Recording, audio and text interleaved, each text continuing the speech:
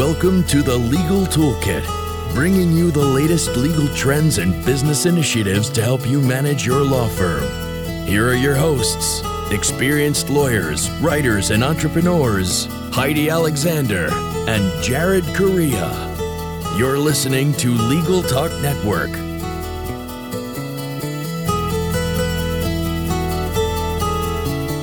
Hello and welcome to a new episode of the Legal Toolkit here on the Legal Talk Network. I'm your host, Heidi Alexander. I'm also a law practice advisor with Massachusetts LOMAP. LOMAP provides free and confidential law practice management consulting services to Massachusetts attorneys. For more information on LOMAP's offerings, visit our website at masslomap.org. Here on the Legal Toolkit, my co-host, Jared Correa, and I provide you with a new tool each month to add to your own legal toolkit so that your practices will become more and more like best practices. Now, before we get started, we'd like to thank our sponsor. Amicus Attorney's world-leading practice management solution allows you to do more, bill more, and go home early. It serves as the hub to your practice, and Amicus customers report that they save over 8 hours and bill an extra 5 hours every week. Built by lawyers for lawyers, Amicus has 2 award-winning solutions: Amicus Premium with a unique client portal and the exciting Amicus Cloud with seamless email integration. To learn more, visit amicusattorney.com. We want to thank our sponsor, Scorpion, which delivers award-winning law firm web design and online marketing programs to get you more cases. Scorpion has helped thousands of law firms, just like yours, attract new cases and grow their practices. For more information, visit scorpionlegal.co. Today we'll be chatting about what you need to know when starting up a law firm, and my guest would be the one to know. Having spent a number of years defending homeowners from foreclosure for the Kentucky Legal Aid Society, my guest, Ben Carter, now operates his own solo practice out of Louisville, Kentucky, and co-hosts the Let's Start a Law Firm podcast. In 13 episodes, Let's Start a Law Firm has tackled topics ranging from why an attorney might want to start their own law firm, loan forgiveness, office space, office supplies, banking, trust accounting, entity selection, insurance, technology, staffing, legal research and writing, as well as cubic wombat poop. Okay, if you're interested in that last one, you'll just have to listen to the podcast. Today, I'm going to pick his brain to find out what he's learned about starting a law firm through his own experience and podcasting about it. He'll be joining us today from his own office. Thanks for being my guest today, Ben. My pleasure, Heidi. Thanks for the invite. All right, so let's start off by tackling the questions of whether and why to start off a law practice today. With all the competition out there now among not only attorneys, but also non-lawyer professionals, so take, for example, Washington State's limited lawyer licensing program, as well as technology doing much of what was previously an attorney's job. Talk to me about what goes into making a decision to start your own law firm. For me, it was sort of a 2-stage process, Heidi. First of all, I was working at the Legal Aid Society helping homeowners facing foreclosure. And in talking with those folks at our twice-a-week legal clinics, sitting across the table from them, they would say, look, I'm just here for a little bit of advice, but I already have an attorney. And I would say, okay, tell me more about that. And they would tell me that they had sent $2,500, $2,700, $3,000 to a quote-unquote attorney out in Arizona or Nevada, California, amoral places like that, and basically signing up for quote-unquote legal help from these fraudsters. And they would pay $3,000 for legal help. And it occurred to me at that time that there was probably a market for somebody providing credible legal help to local people here in Kentucky. And so I started to look at that a little bit more and explore whether or not that was a viable business model. When I decided to leave legal aid, I went to go work for some plaintiffs' attorneys on a legal malpractice case. And after wrapping that up, I was planning on starting my own firm. They asked me to stay on for a couple more years. And then when that gig ended, that's when I launched Ben Carter Law. All right. Well, that sounds interesting. You had a sort of unique route into the practice. And so, for you, it sounds like you had a time frame. It was kind of laid out for you. But, in thinking about starting off a firm, let's say, you have the the leeway to plan to start off a firm, what's a suggested time frame? If you're going to do it the right way and you've got some time to plan it out, can you do it in a matter of weeks or months, or should you take a year to spend the time planning and maybe writing a business plan? What do you think about that? I wouldn't suggest a business plan necessarily. I think what I would say is you should probably practice law always with the mindset that one day you may want to go out on your own, whether or not you're at a big law firm right now, whether you're at a public institution or governmental agency. I think the more you can have that entrepreneurial spirit from the outset, even when you're at law school, the better, because then you're going to make connections with people, learn as much as you can about how their business operates, what kinds of practices are available to people. And so yeah, give yourself as long a runway as possible. If you're an associate at a big law firm, you're probably not planning on leaving anytime soon. I would give yourself a year, when you start thinking about that, to explore and start thinking about pricing and what kinds of cases you would want to have and what kinds of clients you would want to work for. The longer, the better. My answer to that, Heidi, is sort of nuanced in the sense that when I left Legal Aid, I had an idea of the kind of law firm that I wanted to start. But when I got fired from the plaintiff's firm, I didn't have a whole lot of time to start up my firm. So yes, the answer is you can start a law firm in a matter of a couple of weeks. I think that's a really good point. And, especially, in terms of those who are at a large firm right now, I mean, what I see is, especially, this generation, no one sticks around anywhere for very long, so even if you start off at a firm one day, you're probably going to end up as a solo or at a small firm at some point. Well, there's that, but there's also just the idea that if your goal is to make partner at a big law firm, probably the best way to make partner is to treat your career as a startup and have that entrepreneurial spirit and start generating cases and start making it rain for your firm. And that's the way you make partner. So the same skills, the same activities that would lead to success at a governmental agency or a big law firm are the same ones that you're going to need to develop to have a successful solo practice. Mm-hmm. Yeah, that's a good point. And just, also current, obviously, on topics like technology and, what's new in the field, what's trending, fixed fees maybe, or, flat fees, that sort of thing. Remaining current and then having that entrepreneurial mindset, that's a really good point. So that question of, what do you need to actually start off your law firm? You get to that point where, maybe you're thrown into it like you were, or maybe you spend the time planning it out. You need to figure out what you need to do in order to start up your practice. So what do you pick out as the top 3 essential items that you need to have in place before you start out? I have sort of the smart aleck response and then the real response. I mean, obviously you need a bank account and a business name and things like that. But the 3 things that I would say people should really think about is, one is a malpractice policy. I guess that's fairly obvious, but you're really doing your clients a disservice if you don't get that protection for them at the beginning, because as a startup, you're probably going to be doing things for the first time. And I just think you may be tempted to take cases outside of your quote unquote wheelhouse. And when lawyers do that, they put their clients at risk a little bit. And so you have to have a malpractice policy. The second thing I would say is connections and a reputation. Let's put those in one category. When I started my firm, I had worked at Legal Aid for a couple of years, and then I had a contract with a nonprofit here in Kentucky.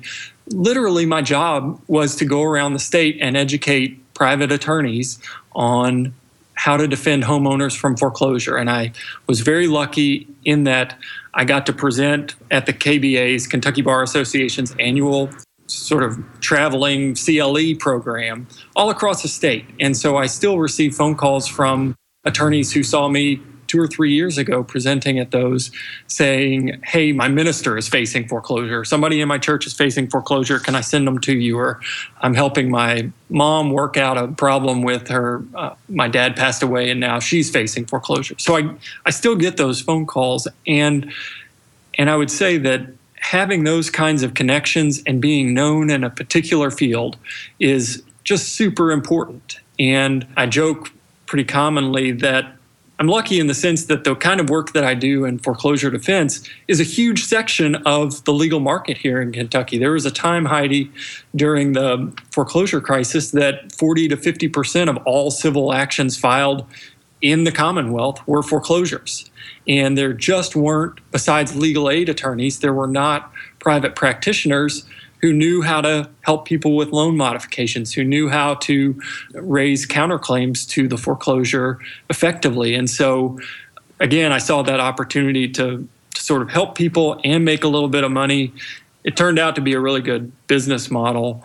Not that we're making a ton of money at Ben Carter Law, but just that there was an unmet need in the market as a result of the foreclosure crisis, and people didn't know what to do. And so I doubt that if I was just a standard civil litigator or I represented businesses, I would have nearly as good a practice as I do now.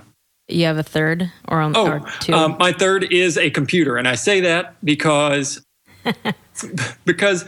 seriously, when you're thinking about what it takes to start up a law practice, I talked to some law students the other day. The good news for young people and anybody thinking about starting a law practice is it's never been easier to start a law practice in terms of the actual startup costs. It used to be that you might need a secretary to take dictation and a receptionist and all of that. And consumers of legal services now don't expect that kind of infrastructure from their attorneys. They're happy to deal directly with the attorney. They like it when their attorney picks up the phone. And so, when we explain to people that, not having a paralegal and not having support staff helps us keep their costs low, they appreciate that. And so with a computer, with a black and white printer, with a malpractice policy and access to some legal research tools, you can have a going concern for very little money. Of course, the bad news for people graduating from law school is they've never had higher debt loads. And so, whether or not they can afford to start up their own practice is a separate question. Yeah, so I like that advice on, making those connections up front and establishing a reputation in your field. I mean, it does sound like you in particular did some of that market research that, that I would probably say would go into a business plan. I know you said, maybe you don't need a business plan, but, some sort of roadmap or some sort of guide I think is helpful. And so clearly you found your niche and you found that there was, an area in the market that needed legal services. And so I think that's really important. And I think people need to see that before they make that jump, as opposed to just, becoming another attorney that, practices in a certain area when there's so much competition right now. We've gotten away with a lot of stuff in our practice, and I actually have an associate now, but our business has grown sort of despite not doing a lot of the things that we should have done. I mean, we don't advertise, we don't have a business plan. I did do a lean canvas for sort of my own benefit a few months ago. And I found that exercise to be useful. It's sort of a how to reduce your risk inventory. And I can put a link to sort of my lean canvas article in the show notes so that people can access that. But again, because there is no competition in the area that we're operating in, we have gotten away with not having that business plan, not doing everything exactly right as business people, right? The demand is just very high, and there aren't very many attorneys who can do what we do. And so we've been lucky. And I say all the time, I don't understand how people who aren't able to charge people, a few $100s for a retainer, but instead are selling them a hamburger for $6. How do they make a business work? Because we're lucky in that we can charge people for our time, and also the overhead is relatively low. But again, we're just barely making it, despite having high margins and low overhead. So speaking of costs, if you plan to open a law firm, you have to remember it's a business, and that means you need to have a good understanding of your expenses, in order to actually profit. So what do you say to someone who's starting up in terms of, how much they need to put aside that first year, and how do you really figure that out? Because we have a podcast about starting a law firm, we do get this question from people who listen to the show, and they say, this exact question, how much do I need to set aside? And it really varies from person to person. How much student loan debt do you have? Can you put that on income-based payments for a while? Do you have any children? Do you have a mortgage payment? In other words, how much you need to set aside depends not only on what your business costs are going to be, but also depend on exactly how much money you need to bring home each month. And so it gets very personal very quick when you're making these calculations. What I've done and what I think is a useful exercise for anybody thinking about doing this is sort of creating a spreadsheet that helps you figure out what your monthly budget is for both personal and professional expenses. And then after paying taxes, helping you figure out how much you need to make at your business in order for everything to trickle down so that you're making what you need to make in order to pay your kids' private school education, pay your student loans, pay your monthly mortgage payment, and still be able to put gas in the car.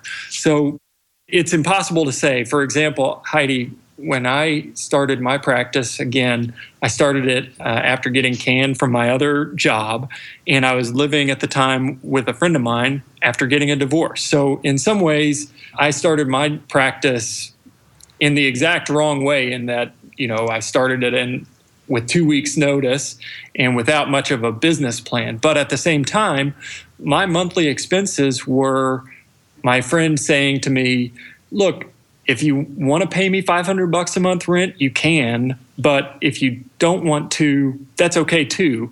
So my monthly expenses were pretty much how much I spent at Trader Joe's and let's see, the $8 a month for the Squarespace site for my website, and then, my malpractice policy and Westlaw subscription. So again, we got away with starting up a business not the way you're supposed to, mostly because I had a good reputation in the community in an area of law that there was a demand for legal help, and my monthly expenses were like $700. Well, that's a really nice living situation. I think I might need the name of your friend. Right. He was a very generous guy. And I apologize because that really was a trick question. I get that question all the time too. And, everyone asks, how much does it cost to start? Can you give me a sample budget? But I completely agree. It's a different assessment for everyone. And it's a matter of looking at your own, personal expenses and, what you need to make in order to live. And then you need to figure out from there how you're going to do that. How many clients you need to get into the door each month and what does that translate into dollar amount. So really good point there. Let's take a quick break here. Stay tuned, everyone, because after the break, we're going to have more advice on best practices when starting up a law firm.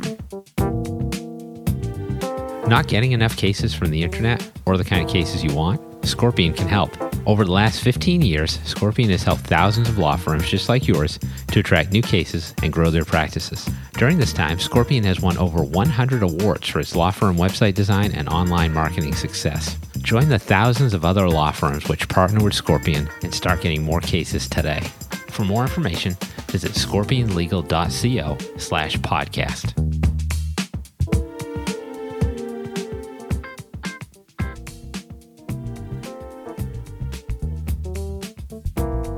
Here's a word from our sponsor. Amicus Attorney's world-leading practice management solution allows you to do more, bill more, and go home early. It serves as the hub to your practice, and Amicus customers report that they save over 8 hours and bill an extra 5 hours each week. Built by lawyers for lawyers, Amicus has 2 award-winning solutions, Amicus Premium with a unique client portal, and the exciting Amicus Cloud with seamless email integration. To learn more, visit amicusattorney.com. Welcome back to the second half of our show with Ben Carter, solo practitioner and co-host of Let's Start a Law Firm podcast. So now that it's incumbent upon attorneys to have competency in technology according to the new ABA model rules, today's new law firm must incorporate technology. So keeping in mind a budget, what technologies do you invest in upfront? For me, it was pretty simple. The first thing that I bought was a scanner. If you're not using the Fujitsu ScanSnap scanners already, you need to take a look at those and buy the most expensive one you can. And I think the most expensive one is the i500. It's $400 or $500. It's an automatic feed. It eats up 50 pages in one scan. It scans double-sided. It can do OCR.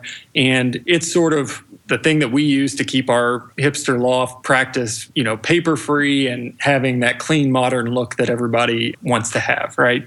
So yeah, I joke, but the scanner really is essential. When I started my firm, it was very important for me to be able to enjoy working from wherever I was. And so whether I'm at home with a sick kid or whether I'm at the office or whether I'm traveling with my family, I have access to everything on my computer because we've already scanned it in. And I just think that that's essential for me. There are so many crummy things about being in business for yourself, but the reason why people do it is to enjoy the flexibility that working for yourself allows. And so if you're tethered to paper files that you have to go to your office in order to do your job, you're missing out on a big benefit of being in business for yourself as a lawyer.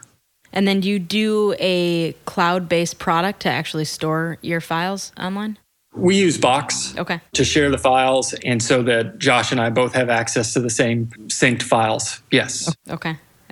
And how about in terms of a phone line? You have a landline? I assume you don't. I assume you have a VoIP line. What we do is the phone number on our website rings directly to my cell phone through a Google Voice number. And so I'm basically the intake for our firm. Josh will use his iPhone to make calls to existing clients, but we don't even have VoIP yet. We're looking at hiring a paralegal. We may invest in some sort of more conventional phone system, but right now we're just cell phone based.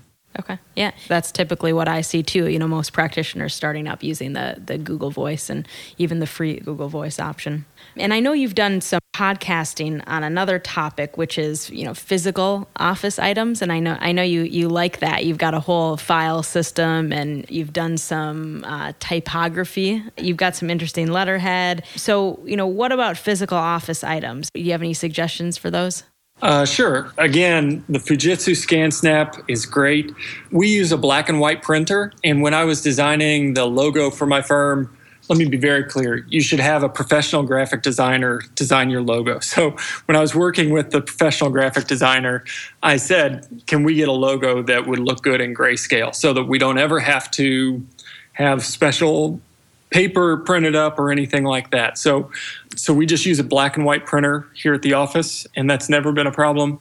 The other thing that I would recommend to folks, two other physical objects to consider is I made two splurges when I started my firm. One was the complete library of the National Consumer Law Center's consumer law books. And so that's like a 16 or 17 volume set. And the other thing was I invested in a stand-up desk. And now Josh has a stand-up desk as well. And for me, it was mostly about avoiding taking a nap at the 1 o'clock hour after you've eaten too many burritos for lunch or something like that. But again, it's just one of those nice things to have. You're in your office for 8 to 10 hours a day, most days. And I think it's worth making those investments up front on the kinds of things that will make work life nice. So I don't know whether that's a recliner for you or an ergonomic keyboard or whatever it is. Give yourself permission within reason to splurge on some of those items that you are going to use all day, every day. For example, we both use big computer monitors. I have one of those Apple external Thunderbolt monitors, and, it's great. Why wouldn't you get the highest resolution monitor in the biggest canvas that you can in order to do your work better? And so I would say splurge on those things that you're going to be looking at and standing at or sitting at all day, every day. Mm-hmm. And can I ask what brand stand-up desk you're using? I got the Geek Desk, but I bought Josh a different brand, and it's just as good.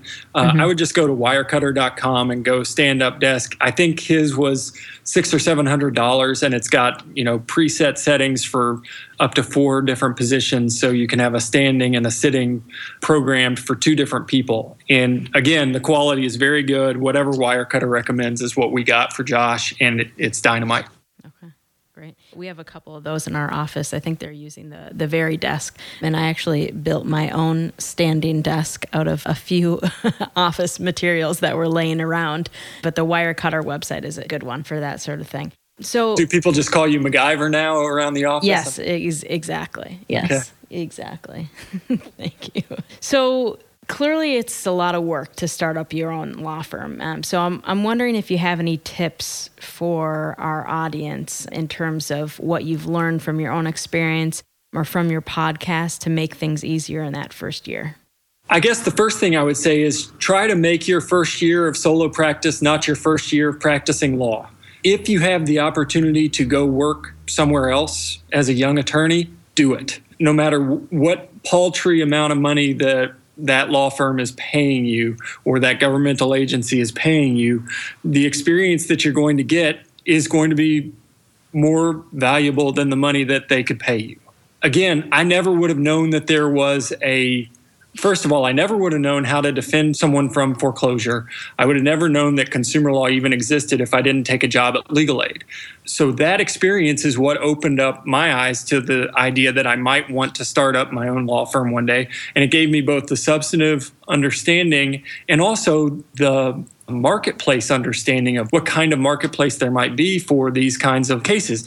For example, Josh and I both got our start at Legal Aid. And now we are essentially doing cases that most attorneys think are only cases for legal aid, that you can't make money doing. We're trying to do that for profit. And yeah, it's super hard. And sometimes we feel like an accidental nonprofit. But at the same time, we got that experience by starting out somewhere else and helping people at Legal Aid, helping people at the public defender's office, or if you have an opportunity to go work at a law firm, have somebody else pay for the subject matter experts. Expert witnesses are super expensive. And if you can have the firm that's writing your paycheck also be the one that's hiring the expert to defend your client, do that. Learn how to communicate with experts and identify experts and learn how cases are defended and prosecuted somewhere else first. So that would be my first tip for the first year is don't let that be your first year in practice. The second tip, and this is just something that was passed on to me by one of Kentucky's best consumer lawyers, Ellen Friedman, she said, in that first 6 months, because you're not going to have a full plate, you're going to be tempted to accept everything that comes in the door. Don't do it. And so to boil that down, let me just say no to so much. Like Nancy Reagan said, just say no. It is more important that you say no to cases that are going to go nowhere than you say yes to good cases. I can't emphasize enough. And again, you will only know what cases to say yes to if you have some experience in the legal field. As a first year out of law school person, you're not going to be able to know whether a case has value or doesn't have value. And so that's why it would be good, if you can, to get a job somewhere else for a few years first. Even if it's going to chafe you, even if you want to start your own law firm, even if you are, a serial entrepreneur or whatever, you got to let somebody else give you that experience on the front end. So say no to so much.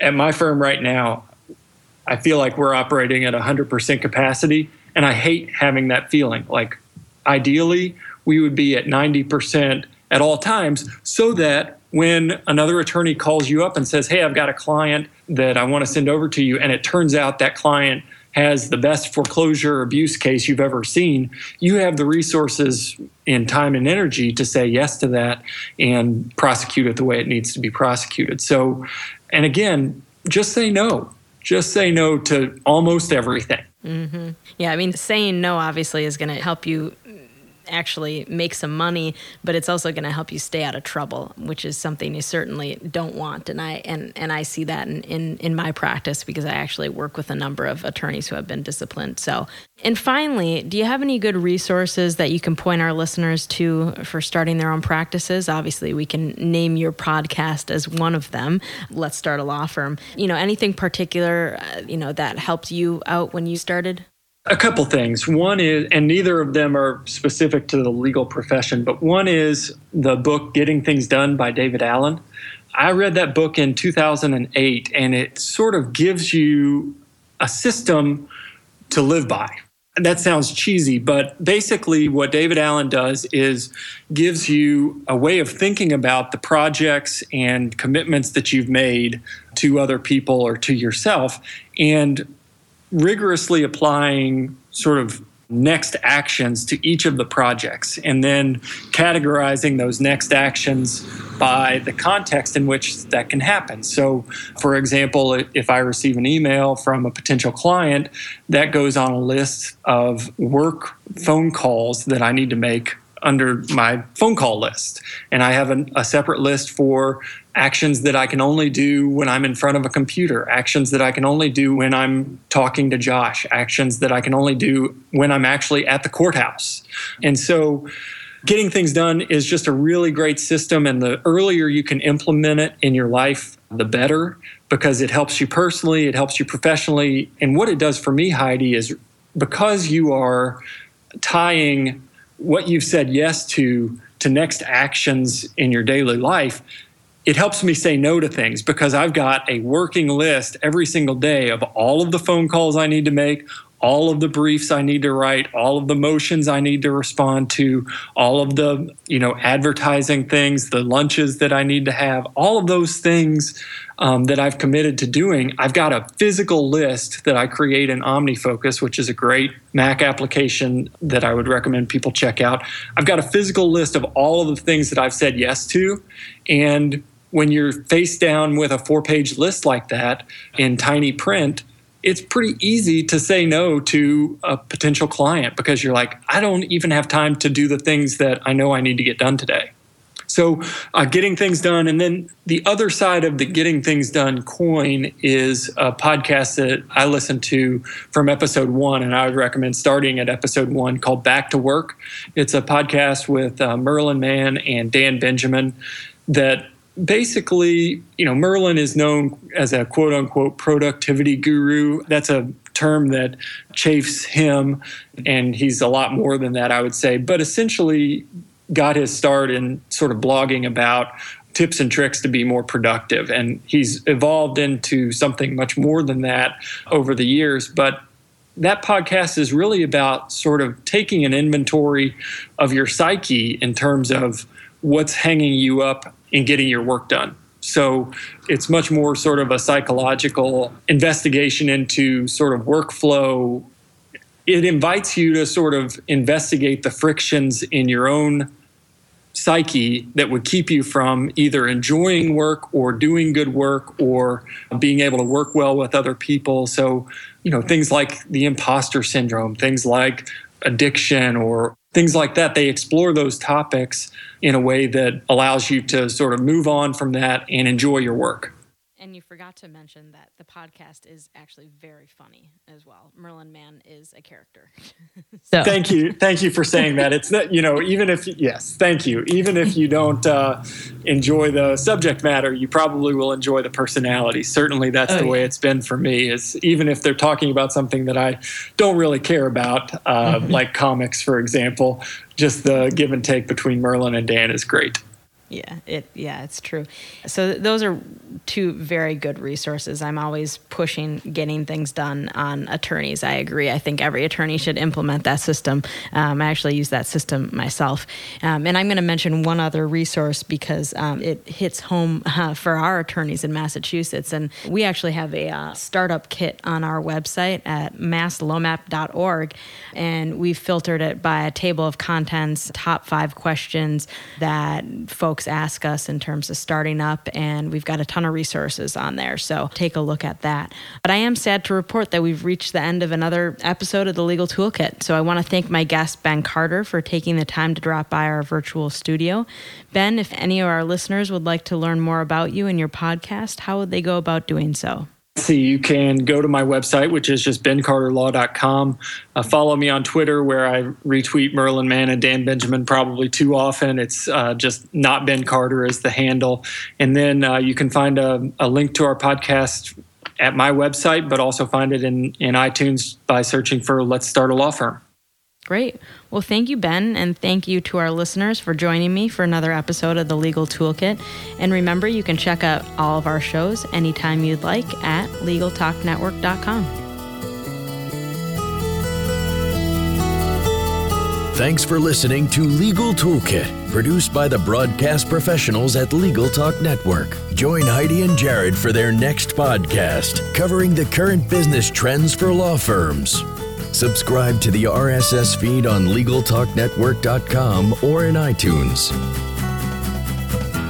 The views expressed by the participants of this program are their own and do not represent the views of, nor are they endorsed by, Legal Talk Network, its officers, directors, employees, agents, representatives, shareholders, and subsidiaries. None of the content should be considered legal advice. As always, consult a lawyer.